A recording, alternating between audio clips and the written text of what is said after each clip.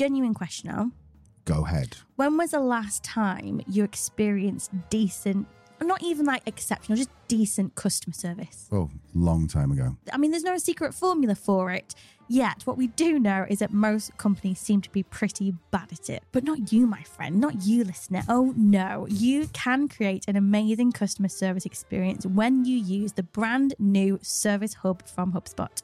Yep, this all-new Service Hub from HubSpot brings customer service and support together in one simple but powerful platform so you can deliver the best experience possible. And of course, it's powered by AI, not Al, AI, meaning your team can automate those tedious tickets from people who've clearly not read your frequently asked questions. Pain in the backside, aren't they? Oh, and by the way, organizations using HubSpot Service Hub are resolving tickets 13 times faster, helping them to close 42% more tickets per day.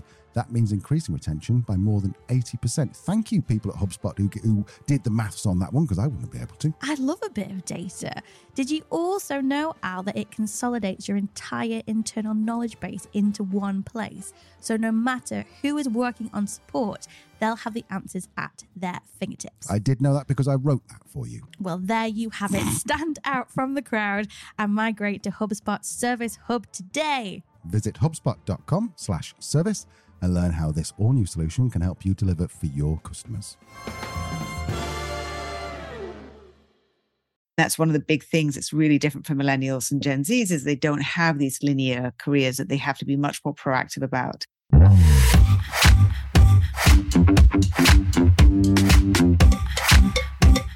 Hello and welcome to the Truth, Lies and Workplace Culture podcast, where we help you simplify the science of people. My name is Leanne. I'm a business psychologist. And my name is Al, and I'm a business owner. And if you're looking for tips for leaders or business owners on how to find great people, keep great people, and lead great people, you're in the right place. If you're looking for recipes for brownies, perhaps not. Although, Leanne, you do have a good recipe, don't you? I do. Email me. But it's not the funky brownies. The normal brownies. Just the chocolate ones. Anyway, welcome. Hi, nice to have you back. Welcome if you're new. Yes, if you're new, we've seen our numbers going up quite significantly over the last few weeks, so there is a good chance that you're new. So today's episode, The Secret to Leading Gen Z and Millennials with Sophie Wade. She is a future of workologist, if that's a word. Fantastic guest, and she's got some really good stuff for you. Just want to kind of just give a little bit of context to this, because 2023 is seeing more and more sort of shifts in work. We knew that the pandemic changed things massively, but also now with more and more millennials and Gen Zs in the workplace, it's really important to think about the expectations of this new generation of people working. So to help us explore what we can do and be more effective in leading in this shifting landscape, we are joined by Sophie Wade. She's a speaker, an author, an authority on future of work issues, and her book, Embracing Progress, Next Steps for the Future of Work, is an executive MBA program textbook and required reading for several management school leadership courses. She founded Flexel Network, where she's a workforce innovation specialist, and her advisory and workshops help companies future-proof their work environments and attract, engage, and retain multi-generational and distributed talent. We'll dive into more of what that means in a minute. One of my favorite things that she said is, we are in a period of change. The new world of work is significantly more digitized and decentralized than before. We need to orient ourselves differently to be successful, shifting from transactional to human-centric management mindset and methods to deal with the faster pace of business developments, continuing uncertainties, more complex issues, and an increase in multi-dimensional projects. Sounds very clever and fancy. We will be diving more into that with Sophie shortly. So before we do go and meet Sophie, Leah, what's new in the world of leadership and psychology? I feel like I need some kind of like jingle music behind me at this point. Can we do that in editing? Al, when you're editing this, try and find some music to put behind this. Well, no, I thought there's been a few things popping up in my kind of news feeds recently, and I thought this might be an interesting little segment to do at the beginning of the podcast. Let us know if you find it interesting. If you don't, we won't do it again. But for today, let's try. So yeah, some new trends. There's kind of 3 or 4 different things I saw pop up today or this week that I thought was interesting. The new trend, we've got a new word. What? You know, we had like quiet quitting and the Great Resignation. Oh, yeah. We've got a new one. I've not said this out loud before. Resenteeism. Is that when you resent someone bringing you a cup of tea? Yes. Resenteeism. Sure. Resenteeism. You know that I'm not going to cut any of this out. It's just going to be. I'm just looking for like what it is. Yeah. Let's say presenteeism. Yeah, you don't know. I don't know. No, I've never heard it before. What does it mean? Presenteeism. It means that just people don't like their jobs. They're feeling resentful because they don't enjoy their job, but for whatever reason that they can't leave. And apparently the crucial aspect of it is that they're not very good at hiding it, which can lead to toxic workplaces for the company, and for the individual could lead to burnout. So yeah, I mean, I guess it's a natural thing, isn't it, after quiet quitting? Like if you start to disengage. I think we actually talked about this on the quiet quitting episodes. Feels like a while ago now we talked about that, but I guess that's just what happens, isn't it? People start to resent the environment they're in if they can't leave it. Yeah, I think it's kind of similar to when there was the global financial crisis. People have got a massive mortgage. They were resenting where they were living because they were trapped in it. So I think it might all come down to the fact that you feel trapped. It was maybe a year ago, 6 months ago, there were jobs out there. Now the job market's shrinking a little bit and so people are feeling trapped. So you can see why someone might resent it. And so our job as leaders really is to acknowledge that and fix it, which again probably might be an episode for a different day. Look at you psychologizing. I love it. You taught me loads. What else have I read this week? The tech layoffs are continuing, sadly. So yeah, we've heard that Google are making about 12,000 people redundant, PayPal about 3,000 people, and sadly our friends over at HubSpot are reducing their workforce by about 7%. Yeah, it's a really, really tough time for the tech industry. And I think, if you go back again to our Twitter episodes, we talked about the declining tech industry, the shifts that are happening, the changes that are happening. But a part of that is also, a side of the commercial imperative to maybe make those decisions is the human impact and the human stories behind it. So yeah, our hearts go out to anyone who has been impacted by the redundancies in the tech world at the moment. It does, but then there's a way to do it. I mean, if you go back to the Twitter episode we talked about, I can't remember his exact name. I want to say Stuart Collins from Stripe. And the way that he handled the redundancy was very different to Elon handling the redundancies at Twitter. So it's unfortunate, it's part of business. You can't, businesses aren't magic. They can't pay people if they haven't got the money or they feel they might not have the money in the future. So unfortunately, it might be required, but it's the way you do it, really, isn't it? What else you got, Leanne? Another interesting thing I read this week, it's actually popped up in Fortune magazine. I actually think it was from the December, January issue. I might be a bit behind. Just catching up. But yeah, I was talking about the power of leadership development, and I thought it was really cool. It's an article on PepsiCo, like the Coca-Cola, but the other one. Mm-hmm. They've apparently churned out 16 Fortune 500 CEOs through their leadership development strategy. That's pretty impressive. Isn't it amazing? Yeah, I mean, the CEO of Starbucks, Target, Visa, Foot Locker, Pernod Ricard are all PepsiCo alumni. So yeah, it's really interesting. The article is very good, and we'll link all of these in the show notes. But investing heavily in a culture of learning, not just in terms of leadership development, but in general, has really paid off for them. Not only in terms of the incredible caliber of leaderships they're producing, but in terms of their revenue, currently sitting at about 80 billion and growing by about 12% a year, including on track for 2023. It's interesting because I think that, I don't know if this is the same in other countries, but in the UK, Pepsi is almost like the sort of like the poor man's Coke. There was that meme we saw, wasn't it? Where, in pubs, like when you go to a pub in the UK, then you say, can I have a vodka and Coke? And if they serve Pepsi, they have to, by law, say, it's Pepsi, is that right? And both of us have worked in pubs. So we've both said that thousands and thousands and thousands of times. But the meme was like, that should be Pepsi's tagline, wasn't it? Pepsi's tagline should be, it's Pepsi, is that all right? That'd be really funny. But they're a massively diverse company, and it just goes to show that they clearly know what they're doing. Yeah, and, early to the party in terms of, the work that was done to put this in place, it was done back in the 70s and 80s by a psychologist called Bob Itchinger. I think that's how you say it. Sure. Itchinger. Itchfinger. Bob Itchfinger. I don't know. You see them written down. I've never heard them out loud. but he's Bob. So Bob over at Pepsi. Uncle Bob. Between 1978 and 1986, did loads of work in terms of psychometrics, in terms of evaluating how executives behave, how they affect others, and how they can be more effective. So it just shows really that making that investment pays off for decades and decades to come. And I think what's really cool about it is it kind of dove into it was like failure isn't just tolerated, it's encouraged. One, because it's putting people in those kind of stretch positions and, helping them kind of come back and build that resilience and use the resources around them. It's just really good for performance in general in the future. But also kind of that theory of, well, if they make the mistakes now, they won't make that same mistake when they're CEO, and that mistake is going to have a lot more impact. I'm guessing this is something to do with the whole idea of being empathetic towards someone's decision making. I mean, rarely, I don't think anyone makes a bad decision deliberately. You make a decision based on the information. We always say that people are doing the best they can with the information they've got. And so if the information isn't fully there, then a bad decision might be made. But the key is, like you've said there, is that the senior management are empathetic towards the fact that a decision had to be made. It happened to be the wrong one, which would probably be proved in hindsight rather than at the time. And so I think this all brings us back to the idea of empathy. And so I think leaders know what it's like to fail, and they need to create this sort of safety for anyone else.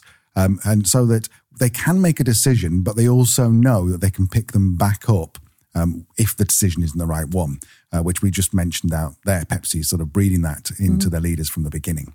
So that brings us to ask the question, is empathy the new leadership superpower? And so that's what we're exploring today with the help of Sophie, this work futurologist. We're going to be talking a lot about empathy and about generations and about leaders. We go on all kinds of tangents with this. I think it's a really fascinating interview. But I want to start off just asking, what is empathy? Because I think we all think, oh yeah, empathy, we know what it is. But there is a big difference between empathy and sympathy, isn't there, Lee? There is a difference between, I actually saw a really good graphic. I think it was on LinkedIn the other day. I can't remember if I saved it, but it's basically like kind of showing the differences between kind of like sympathy, empathy, compassion. It was cool. If I can find it, I'll put it on the old LinkedIn group. But in terms of empathy, there's also different types of empathy. And I think this is really a good way to think about empathy in the world in terms of kind of leadership and business as well. Psychologist called Daniel Goleman identified 3 different types of empathy, which are important for effective leaders. The first is cognitive empathy. So that's the ability to understand another's perspective. I think that's a really key thing when we're talking about generational differences is, yes, we acknowledge there's differences, but really the value is understanding each other's perspectives. And why, we have different ways of looking things. So that's cognitive empathy. The second is emotional empathy. So that's, being able to kind of feel, empathize what another person feels, which is getting in the hole, really. The whole idea of getting in the hole just gets you think they're being a bit weird, a bit fruity. When we both trained at Samaritans in the UK, that's how we met. We're both volunteers there. The training there is fantastic. And they have a really good sort of video that describes the difference between sympathy and empathy. There's a diagram of a man down a hole. It's actually a stick person, so I don't think it's gender specific. No. And so this stick person is down the hole, and the idea of sympathy is you stand at the top and go, oh, that looks really rubbish. Are you okay? Empathy is you get a ladder, you get down in the hole and go, it's dark in here, isn't it? Yeah, a really, really great way of thinking about it, I think. So that's emotional empathy. And then we have empathic concern. So that's kind of that ability to sense what do other people need from you. So it's one thing to say as a leader, this is what I need from you in your job. You should also be asking to have that empathic concern. What do you need from me to help you do your job more effectively, do it better? So there are different types of empathy that we often see in terms of leadership and business. But we also asked our incredible guest, Sophie, how she views empathy and why it is so important in the post-pandemic workplace. Understanding each other better. It's, putting myself in your shoes. How do you see the world? And trying to connect with your experience. So empathy is the ability to put yourself in someone else's shoes and feel what they're feeling. So what is it that you're going through? Whether you're working remotely or working on the other side of the world or come from a different culture, all of these different elements are important, more important now for me to understand because of the working business and working environment that we're in now. So I think what Sophie's there is saying that empathy is more important than ever because we are in a very different work world than we were 5 years ago. Pandemic has basically, we've always said the pandemic has accelerated the changes in the workplace by probably about 10 years. So we now need to be, thanks to the fact that we communicate via Zoom, perhaps, we don't really meet people that often face to face. We need to understand other people's perspectives much better, understand their emotions, understand their needs. So the fact is that the workplace has changed. So how and why has it changed? Well, the reason we're looking at different generations in psychological research, or I'm not, but the psychologists are, is that the pace of change since World War II has seen us grow up in very, very different worlds. Because millennials and Gen Zs may feel like they have nothing in common with baby boomers.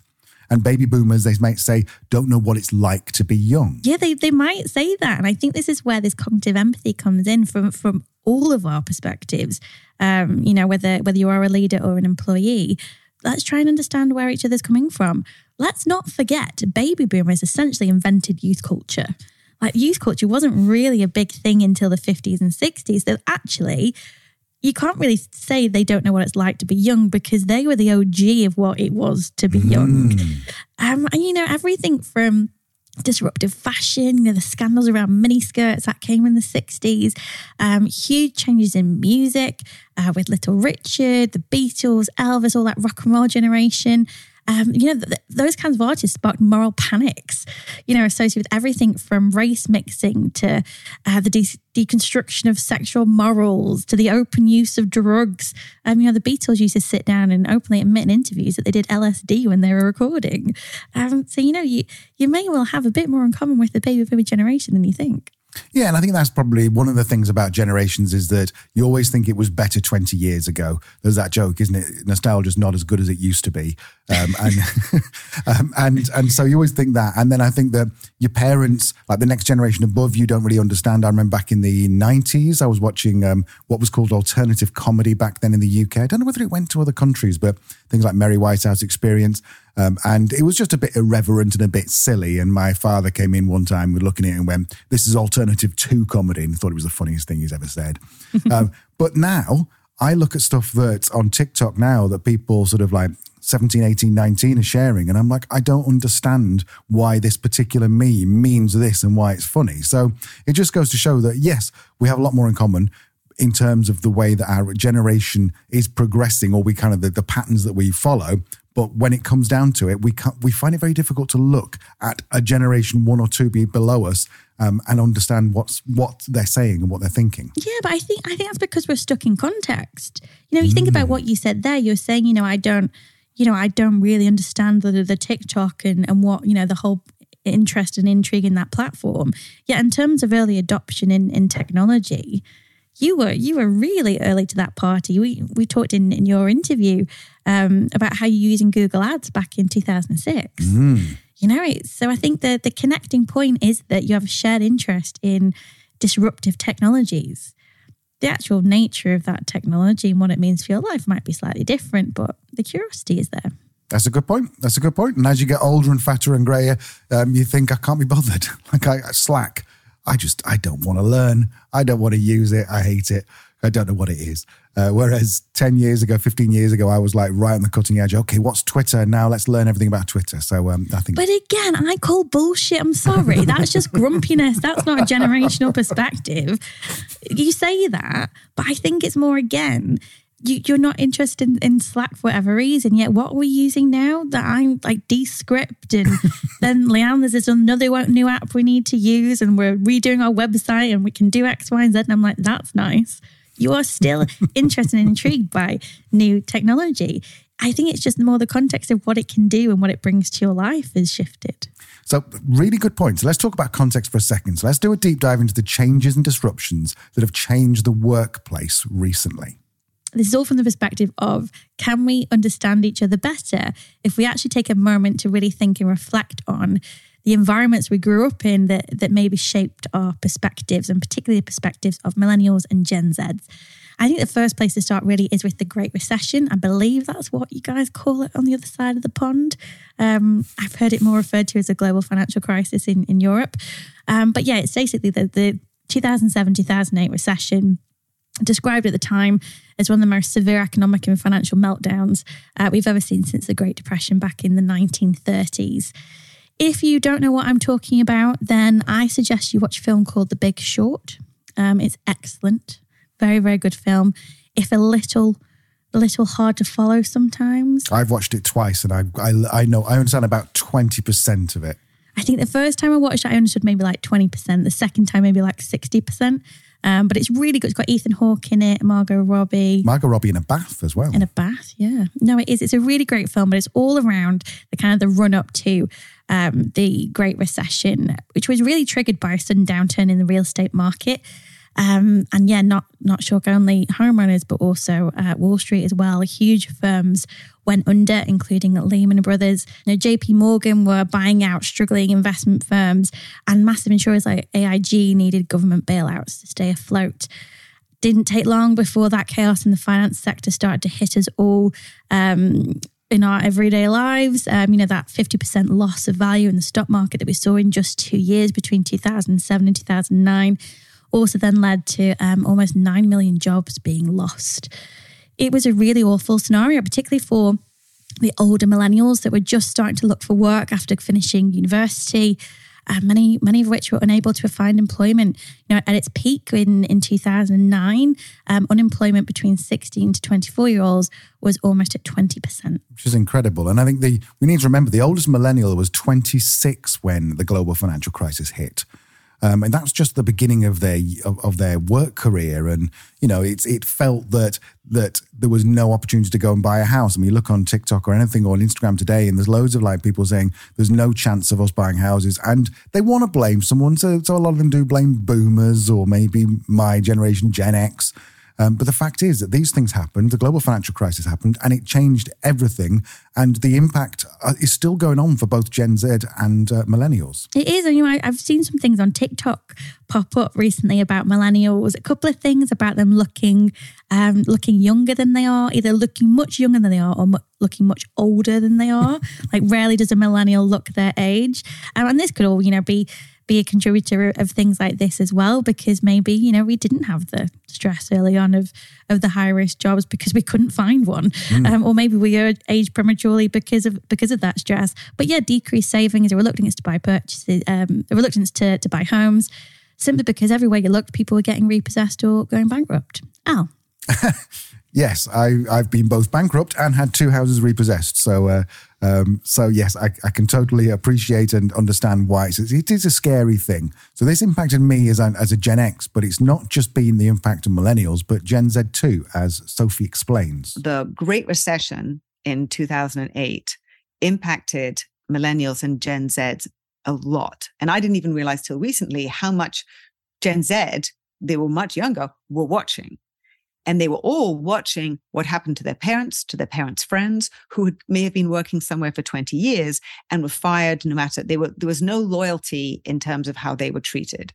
And that had a very, very long lasting effect in terms of attitudes towards companies, concerns about financial stability, which is really where Gen Zs come from. Millennials have been more about purpose and mission and vision, but Gen Z is sort of have been more focused on the financial security or some kind of income stability. Really interesting. We do look to the generation above us, our parents, and see what happened with them. And my parents were caught up in the whole property crash of the 80s.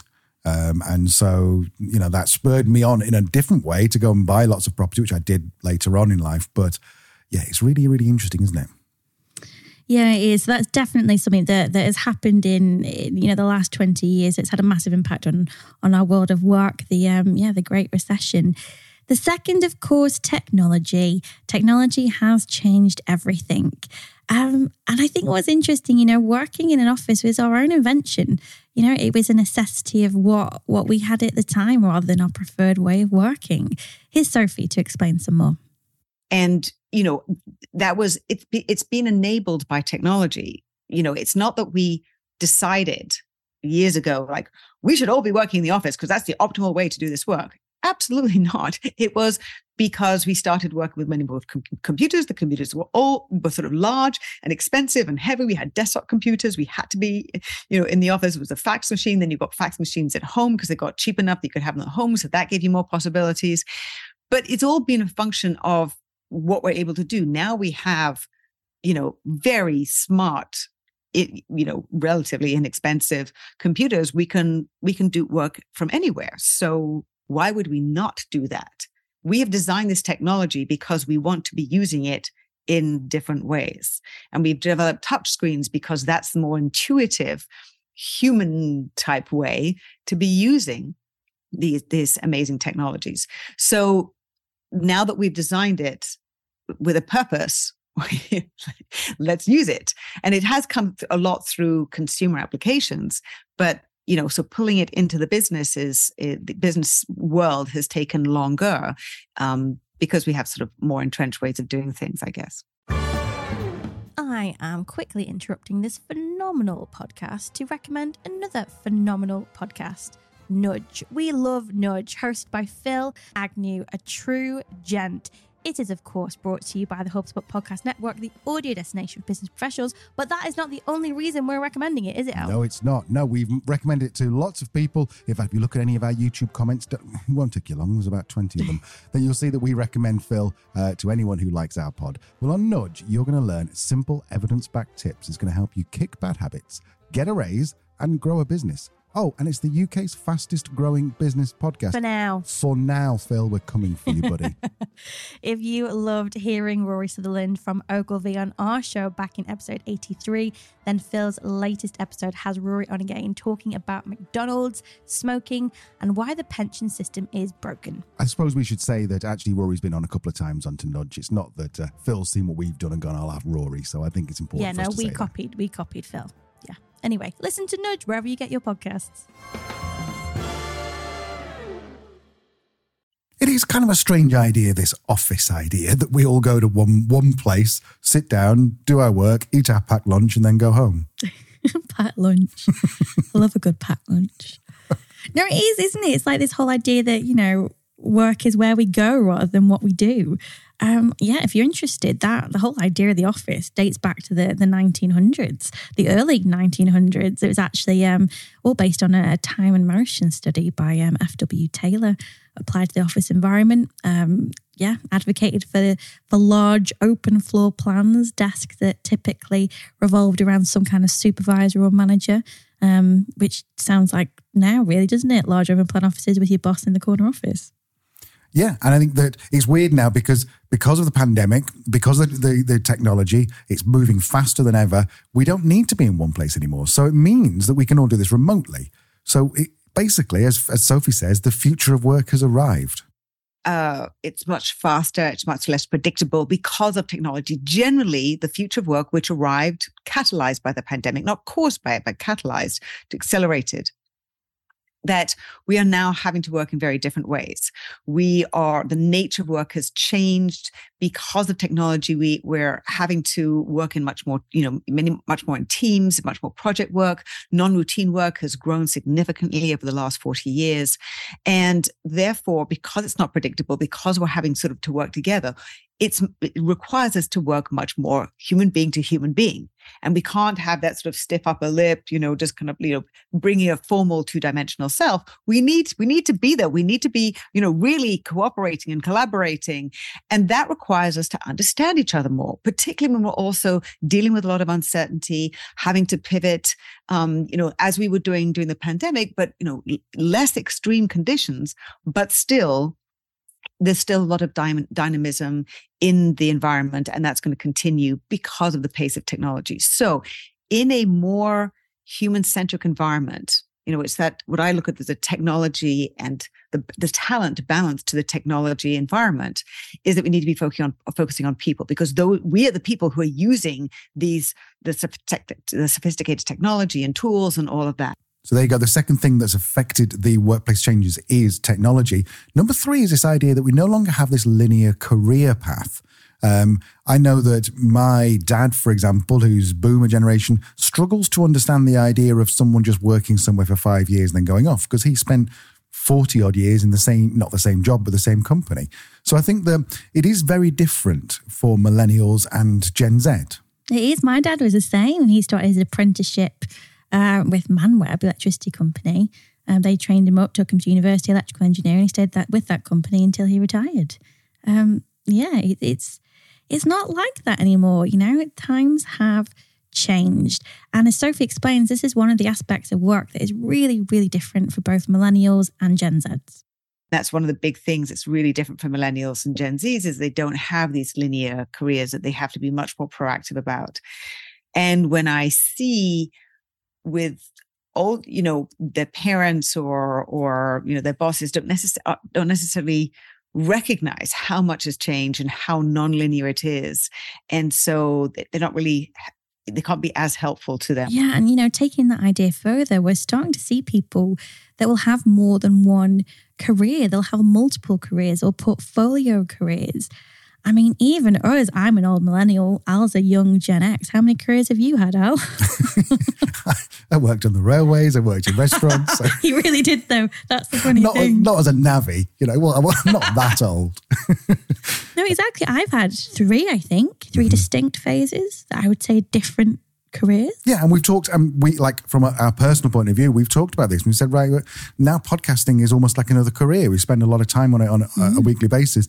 Maybe in 10 years' time, if podcasting is taking off, then we stop doing our consultant stuff and just talk for a living. And that's our new career. And that's how we retire, is we just talk on a podcast, which would be quite good fun, wouldn't it? Yes, I love doing the podcast. So yeah, absolutely. And Sophie advised that we should not only just being aware of this, but we should be planning for this as individuals and as business owners.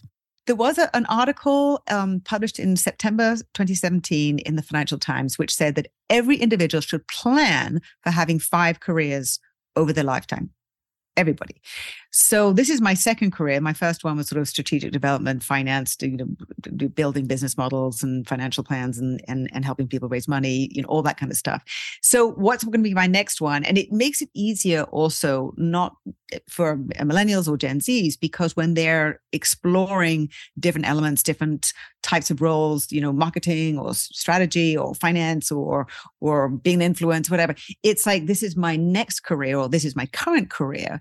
And it doesn't have to block you in and sort of limit you in terms of what you're thinking about, because you can build transferable skills and then use them in different ways, which I think really opens up the possibilities. Because when we were coming into the workplace, if you pick marketing and then you didn't like marketing, you're kind of stuck. So the fourth change is this shift in what work actually means to us. Because we all know the pandemic, we're sick of hearing the word, the pandemic has completely changed what work means to us.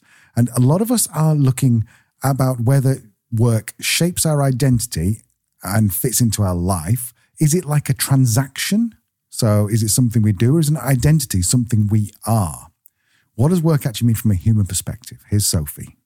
So in the past, when I joined, it was more true actually in the 50s and 60s, but it was still, as a Gen Xer, I sort of still felt it was true that when I joined an organization, you could possibly stay there for a long, long, long time. And you'd put in these very, very, very long, hard hours, working, toiling into the wee hours. And, over time, you could build up a little nest egg, and then you'd retire at the end. So there was a reason to put up with this, really boring work. And then eventually there'd be a payoff. That equation doesn't exist anymore. Like that lifelong employment that ends with retirement, Gen Zs are very, very aware that they, one, don't have any job security, and no company is going to even pretend to guarantee them any kind of job in 4 years' time, never mind, 20 years' time. And they all believe that they won't be able to retire. I think what Sophie's explained there is really the fundamental shift we've seen in what work means to us. Work used to be more transactional when we knew we were getting a guaranteed paycheck every month. We knew that we had a job for life. We knew we had a safe and enough of a pension pot. That doesn't happen anymore. So we need to find more from our work, if that transaction doesn't have the value it used to, we need to find more. And this is why, Gen Zs and millennials are looking for work that gives them meaning, that gives them purpose. Because doing work with no meaning, doing work that doesn't add value to us, or doing work that is boring, makes us miserable. And equally, having work with a purpose that aligns with our identity, with our values, with our beliefs, with our ethics, that serves as a huge motivator, but also a huge sense of fulfillment. Meaning and purpose in the literature are core aspects of psychological well-being. So work without them for too long is just a certain path to poor mental health and burnout. The other thing that's changing is the actual structure of workers in organizations. There needs to be a change, or there needed to be a change after the pandemic because of the remote work, but also now, as we've just talked about with the layoffs earlier, that we need to just change the way that actual workplaces physically work. So Sophie talks about extended talent pools and what this really means to millennials and Gen Z. The extended use of the talent pool, and the fact that I do see, where we're going in terms of ultimately you're likely to have smaller core full-time employee talent pools and much more use. I mean, this has been trending for a while, much more use of the extended talent pool, which is sort of outside of sort of familiar freelancers and independent contractors, because that makes sense for companies who are having to pivot and be more nimble, but also for people who don't want to be beholden to one company. If I'm a Gen Z and I know that I have no job security, I would rather not have one employer. I'd rather have many clients. So if one company, pivots and I'm not needed anymore, I still have, income. That's why, around 60% of millennials and Gen Zs have a side hustle. For most of them, it is about having some kind of income stability. What Sophie's given a really good example of there is how these shifts in work can actually benefit both organizations and employees. What we're looking at with extended talent pools is really dipping into skills that we might need more periodically or on an ad hoc basis, rather than skills that we need all the time. And equally for millennials and Gen Zs, it provides them with an opportunity to have control over the money they earn, control over the work that they do, and gain back some of that control and security that we've lost over the past 15 years. So yeah, I think it's smart, and particularly, when we get times of peaks and troughs, if organizations are able to adjust and pivot in a way that doesn't result in huge layoffs that we're seeing now in the tech industry, and the trauma and mental health challenges that come with that can only be a good thing, not only for individuals, but also for, the reputation of organizations and their capability in terms of responding to changes in the economy. Yeah, and I think the next change, which is really sort of taking a bit of an impact, is this idea of unretirement. I think, did you say it was called the Great Unretirement? Is that another term? Yes, it is. And so older people left the workforce during the pandemic, but obviously since that's hopefully all disappeared and behind us, there's this cost of living crisis, which is pushing the price of everything up. I mean, if you ever bought eggs or butter recently or chicken, you'll know that they are maybe twice or three times the prices they were before the pandemic. So what this is meaning is that older people are either staying on in jobs for longer or aren't even considering retirement. Yeah, it's true. And, it's a trend that we're more than likely gonna see over the next few years, and older people either staying in the workforce or returning to the workforce.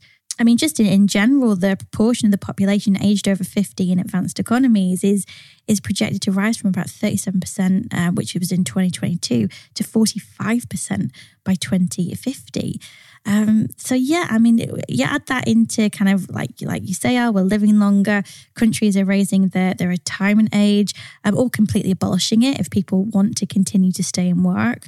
Then, of course, underfunded pension schemes and that lack of security that we have. Older workers are more likely to remain in the workforce, but also they have a critical role to play in helping to address the talent shortages that we've seen and we continue to talk about. Sophie has a really interesting perspective on this. She doesn't just think that reimagining how and when we retire is good for business, but she also thinks that it's healthier for older workers. So there are a lot more possibilities now. Yes, many large corporations particularly need to change some of their how the contributions to pension plans and stuff like that, need to phase down because they only have sort of 100% contributions or zero. So there are a lot of different elements that need to change. But this has been ongoing. I mean, I wrote my first book 5 years ago, and I was sort of saying this is something that we can do in order to help those transition out. It also means that older folks aren't hanging on because they want to sort of stay involved, but don't want to drop from 100% to 0%. And so again, their expertise can still be enjoyed, all the understanding they have about the business and the things that have been tried. We're in a very, very different phase of business, different ways that things are working with all the different technologies and changes around the world. But there are lots of things that have been tried that can be useful to be thinking about, to be sort of sharing some of those experiences, to be coming up with new ideas. So that's why I think retirement is something we can look at differently now. Which makes a really good point. Those people retiring take all the skills and knowledge with them. Mm-hmm. And of course, there's going to be a transition. But, the other thing is that now people are living longer, living more active lives. Then when they do retire, they're like, well, what do I do now? I don't have to get up at 6 anymore, and I've been doing it for 40 years. So yeah, it makes perfect sense from both ends, from both people who are retiring to have something to do and perhaps scale down what they're doing, but still be involved. And those companies who've invested 40 years and millions of pounds in their salary to keep those skills and knowledge in the company. 100%.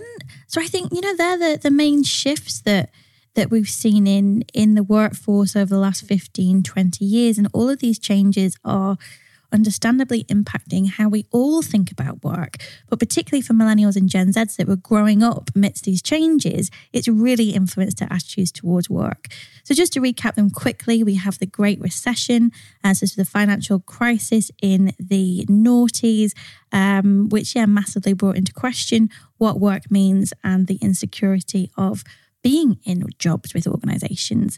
Second, technology and how this has facilitated us to work from anywhere in the world. So why are we still clinging on to the office idea that was found in the 1900s, the early 1900s? The third shift that we've seen, we no longer have a linear career.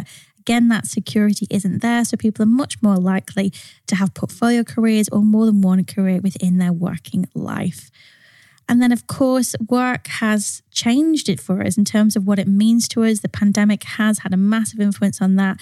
And not just what it means to us, but how work actually fits in to an organization. So, for example, individual roles don't have to necessarily be full-time all the time. They can dip into these extended talent pools to make sure they've got the agility they need to stay competitive. And finally, people are working longer, and the nature of retirement is changing and will continue to change. So that in itself as well is going to have a continued impact on our working lives. So clearly the world of work is changing, the workplace is changing. Literally every single day, more and more millennials and Gen Zs are in the workforce. So there are opportunities for businesses to benefit from these shifts. So why do you think the resistance is, Leanne? I think there is a resistance there, and it does feel a little bit surprising, and I think Sophie feels the same. I thought that the future of work was going to arrive in 2017, but it took a global pandemic that sort of shut things down, that sent everybody to be working from home, to really shake things up and make a huge difference. So, because human beings like habits, we have our entrenched way of doing things, and we're not comfortable. We've been straining against making the changes necessary because it does require a huge amount of change, which is why it's so painful what we're going through now, because so much is changing at the same time. And so that has been absolutely fascinating to me. A quote comes to mind, Al, necessity is the mother of invention. Oh, I like it. Because I think it's, Sophie's right there. It doesn't seem to, logically, it doesn't really make sense why we're not embracing these changes, because there are huge benefits to them. But equally, change sucks. We really don't like change. Our brains don't like it. We enter this threat state, this fight or flight state. Our brain chemistry changes. We spike in cortisol. Blood flows away from our thinking brain, our prefrontal cortex, and flows towards our emotional brain, our amygdala. So there is a lot of focus on the change itself. How do we make remote work in the pandemic?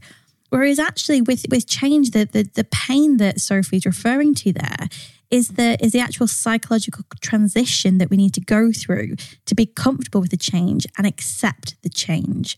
And typically, the change can take quite a long time, but the traumatic situation of the pandemic was that everything happened overnight. We didn't have time to make that psychological transition. It's still lagging. And I think that's why we're seeing leaders switch back to office working, calling people back in, because environmentally during the pandemic, we made the change. Psychologically, some of us never actually transitioned. So what do we say to these leaders who don't want to do the whole remote thing? We have lots and lots of people who talk to us and say, I want people back in the office. And you have to ask why.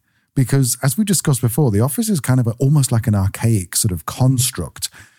We now have all these amazing ways of collaborating remotely. So why are people resisting this? Sophie talked about a client that asked this question in one of her seminars.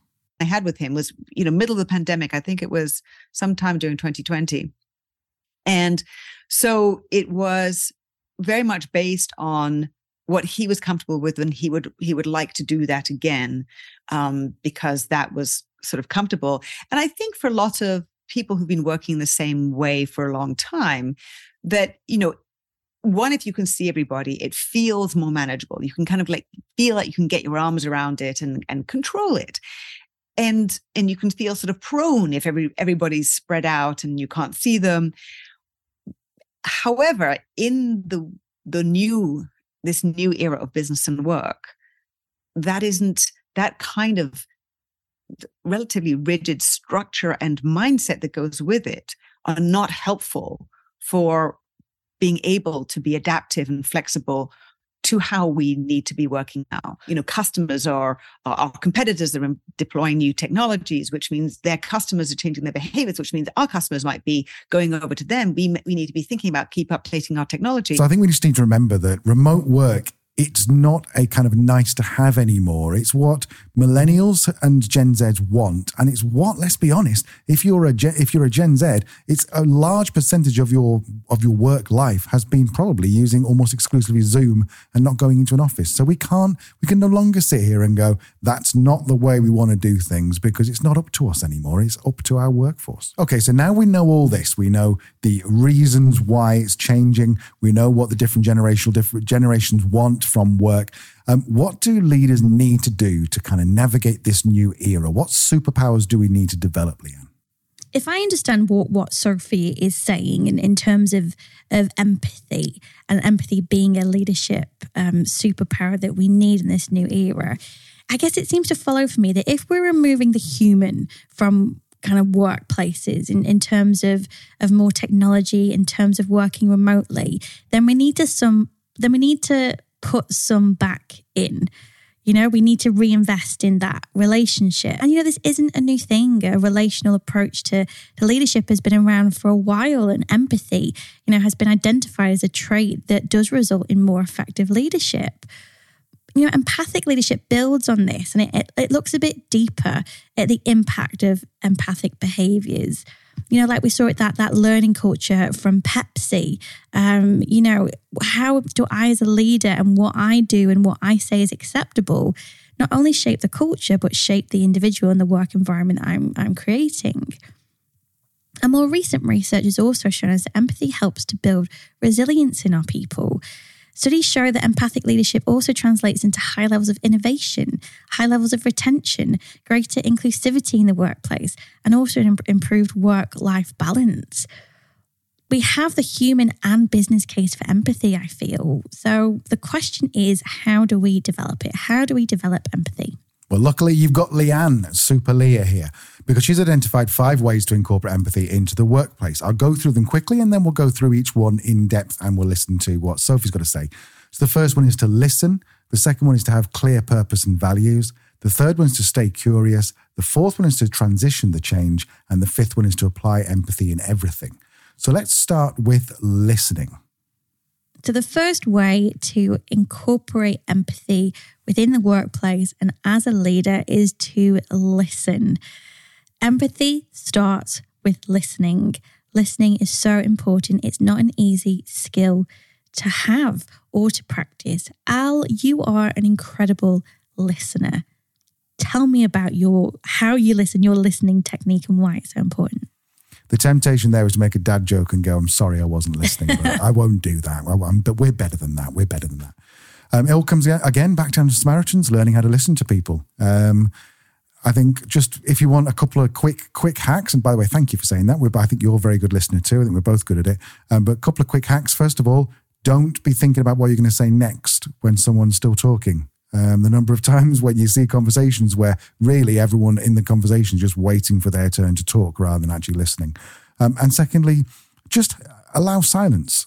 What's amazing is when we do interviews, or Leanne does any kind of like recruitment work or whatever, or I do customer interviews, when you ask a question and at the end you leave a gap, if you leave it long enough, then often what will happen is someone will say something that they either didn't mean to say or wouldn't have otherwise said. And that's where the gold is. I think it's called a golden pause, I think, in the interviewing world. So just 2 quick tips there. But listening is not something that you can pick up straight away, do a 2-hour webinar and go, I'm a great listener now. You need to practice it in every single day. Absolutely. Let's hear from Sophie about listening. So what you said and what I understand may be very different. So then you can clarify and even maybe clarify what you said.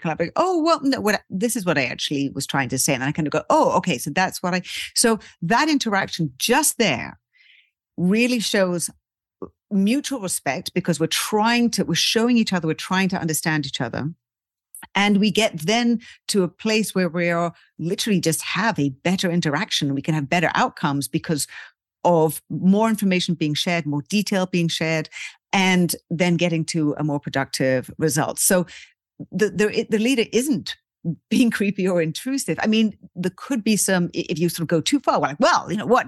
But the empathy is really just about sort of reading someone, trying to understand their body language as well as their face, you know, if we're doing virtual interactions, but really listening to what they're saying. So there's a lot of different clues, but listening to what someone is saying and just trying to sort of, you know, show the respect for somebody, and then with more information being in a strong position to make better decisions based on that information and understanding. So my thought, and it might be yours too, was what happens if when you listen and you don't actually like what you hear, or people tell you, yeah, we want this in the workplace and you can't do anything about it? I asked Sophie about this too. Empathy doesn't mean you agree with them, but you're hearing them. So I think it's always valuable to allow someone to be heard.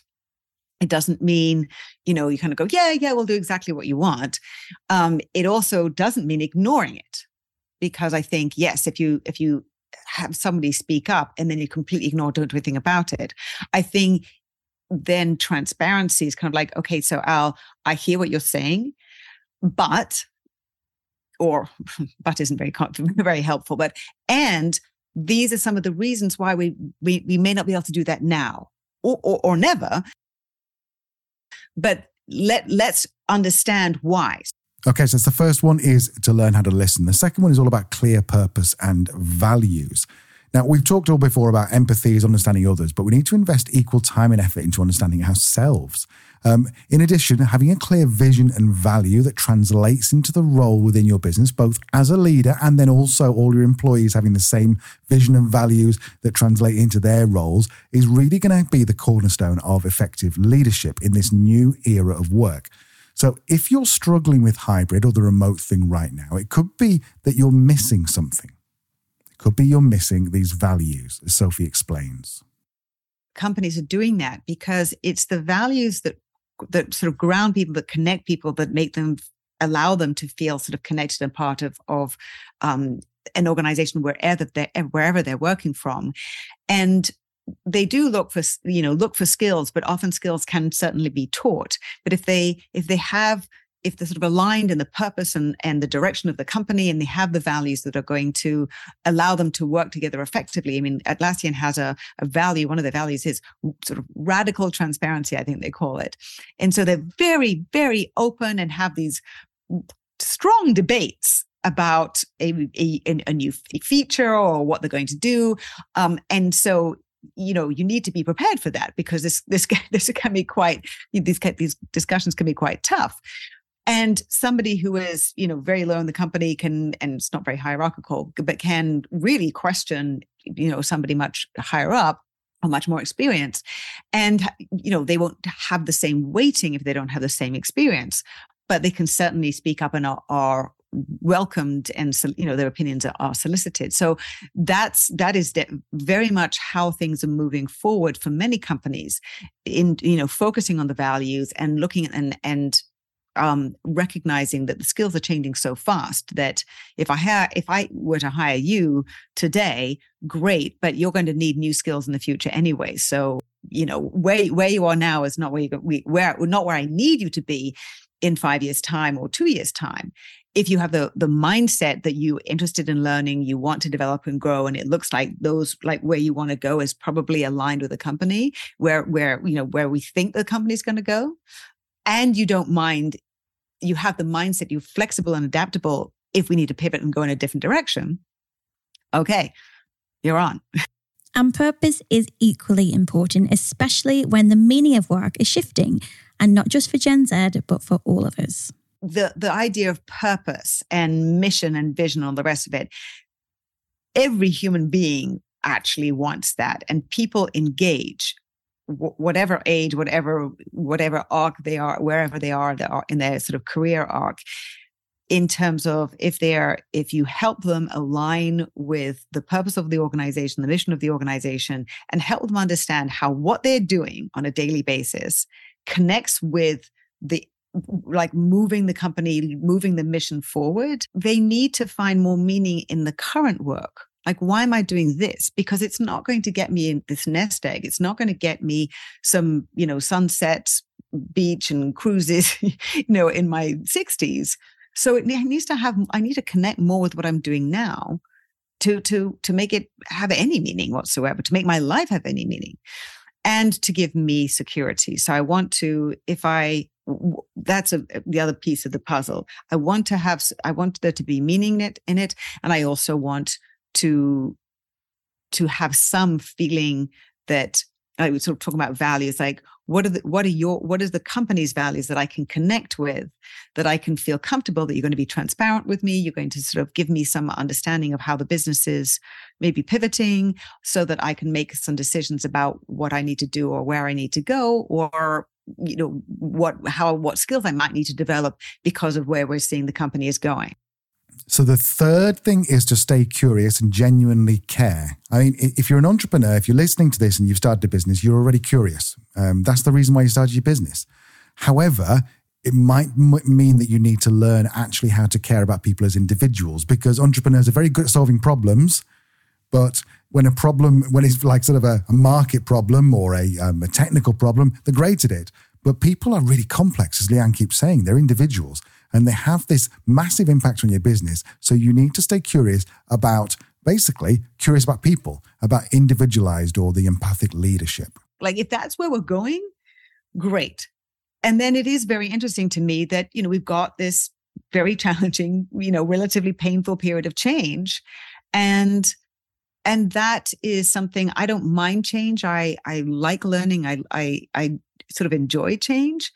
And I'm comfortable with it. But a lot of people aren't comfortable with it. And so I'm passionate about trying to help people with the information that I have, and trying to sort of communicate that this is a good place we're going. It's going to be a bit messy getting there, but it is a good place that we're going.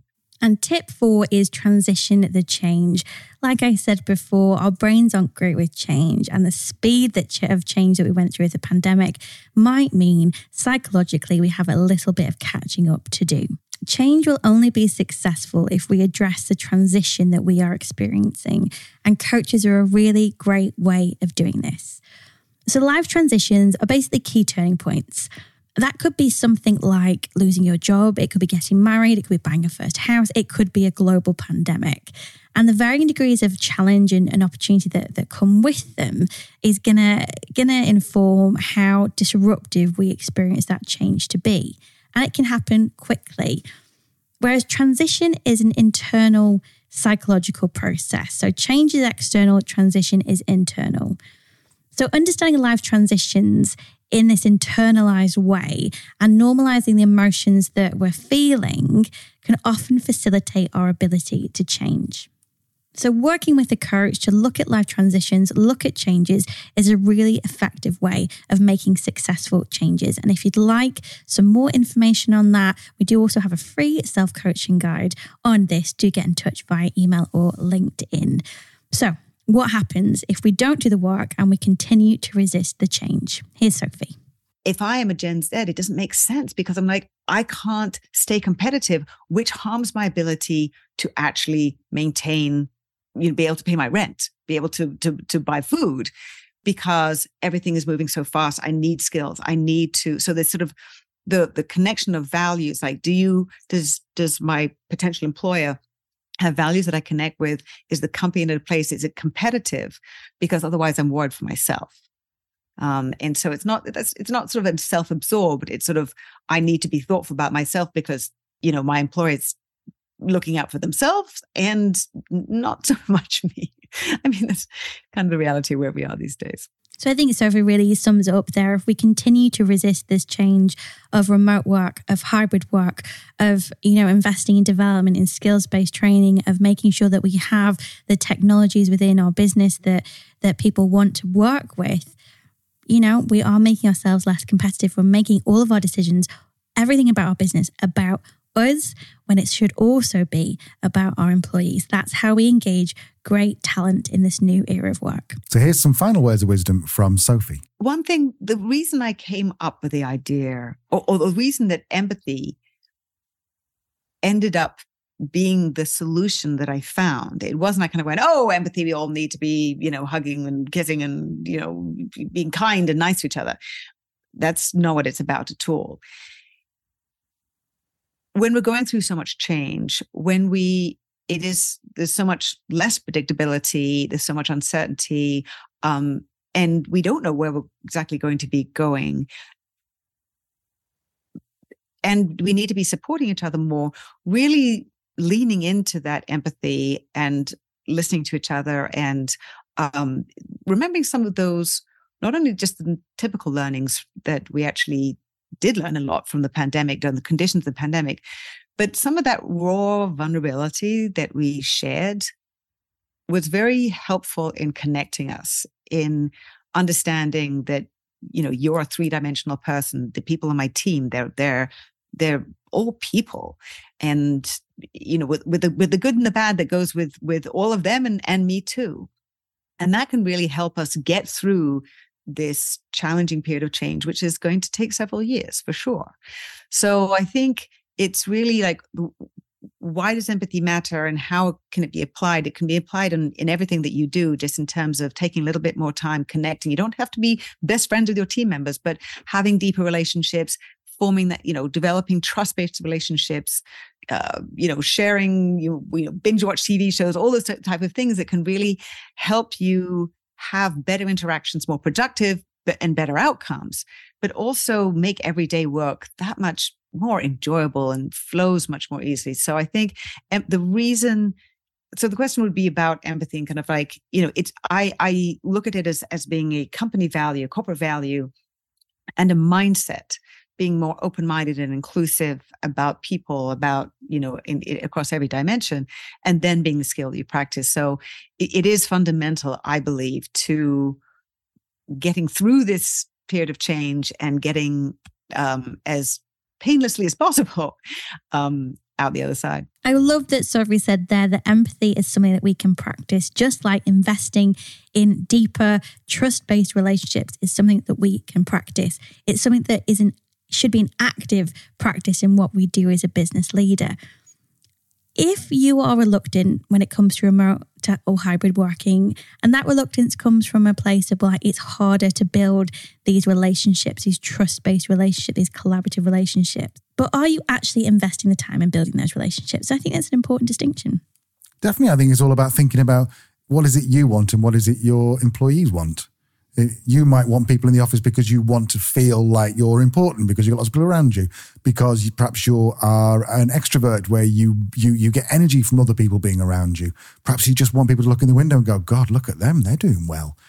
But that's about you, it's not about them. And just as you wouldn't go out there and sell a product that you knew was brilliant, or you were like, yeah, this solves my problem, but doesn't solve the customer's problem, that's not going to work commercially. So why would you try and enforce your opinion on the people who work with you? And that, I think, sums up empathy beautifully. Lovely. Well, it's been another beefy episode. Thank you so much to Sophie. We'll put all of her details on the show notes. Definitely go and check her out at sophiewade.com. She's on LinkedIn, obviously, and we'll put a link in there. She's also got a podcast called Transforming Work, some fantastic episodes on there. And if you're interested in learning, then why don't you go and look at her courses on LinkedIn? I think, if I remember, they've got over 500,000 people have enrolled, or almost 500,000 people have enrolled in these courses. There's 3 or 4, if I remember. There's one great one about sales. So if you have got some salespeople, go out there and have a look at these sales ones. We will link to that in the show notes. We will. Some really great resources there. And if you are convinced empathy is the next leadership superpower, empathy is the secret to leading millennials and Gen Zs, then do check out Sophie's brand new book, Empathy Works, the key to competitive advantage in the new era of work. Well, that's been a long episode. It's been a lot of work putting it together. Thank you, Leanne, because you put together all the clips. That was brilliant. Welcome. I did see your sly little LinkedIn post the other day. What was that? When you were like, oh, when I'm putting the show together and when I'm editing and when I'm cutting out the clips, and I feel like I know you, but I know it was Leanne that did your interview, but I feel like I know because I spent so much time on the podcast. Do you know what? I actually deleted that after you pulled me up on it the next day. I reread it. I was like, yeah, I'm a bit of a knob. So I deleted that one. Anyway, right, talking. I was just more thinking, oh, brilliant. We're clearly duplicating work here. I've got it in hand. That's backfired on me. All right, so we'll see you next time, next week for another episode. In the meantime, go to truthliesandwork.com if you get all of the, have I got that right? Perfect. I think it's the first time, because it's the first time you ever have got it right. I built the website to register the domain. I still get it wrong. So go to workliestruthworkplaceculture.com and you'll see all the episodes. You see the show notes for this. And also we are looking to start off a new LinkedIn group around this. So look out for that. Make sure you follow Leanne on LinkedIn, or me if you want. I'm a little less interesting than Leanne. That is true, to be fair. No, it's not really. Al's really cool. One thing that I meant to mention at the top, so maybe Al, you could actually cut this out and put it a bit further up, because I worry at this point people won't still be listening. Likely. We're actually running some research at Oblong HQ at the moment, our consulting company, on what it takes to be a great leader in remote and hybrid environments, which feeds into the theme of this episode quite importantly. So if you have 10 minutes to complete a survey, if you are employed, if you work remotely, some or all of the time, then please go and check it out. We will leave the link to that in the show notes. See you next time. Bye. Bye-bye.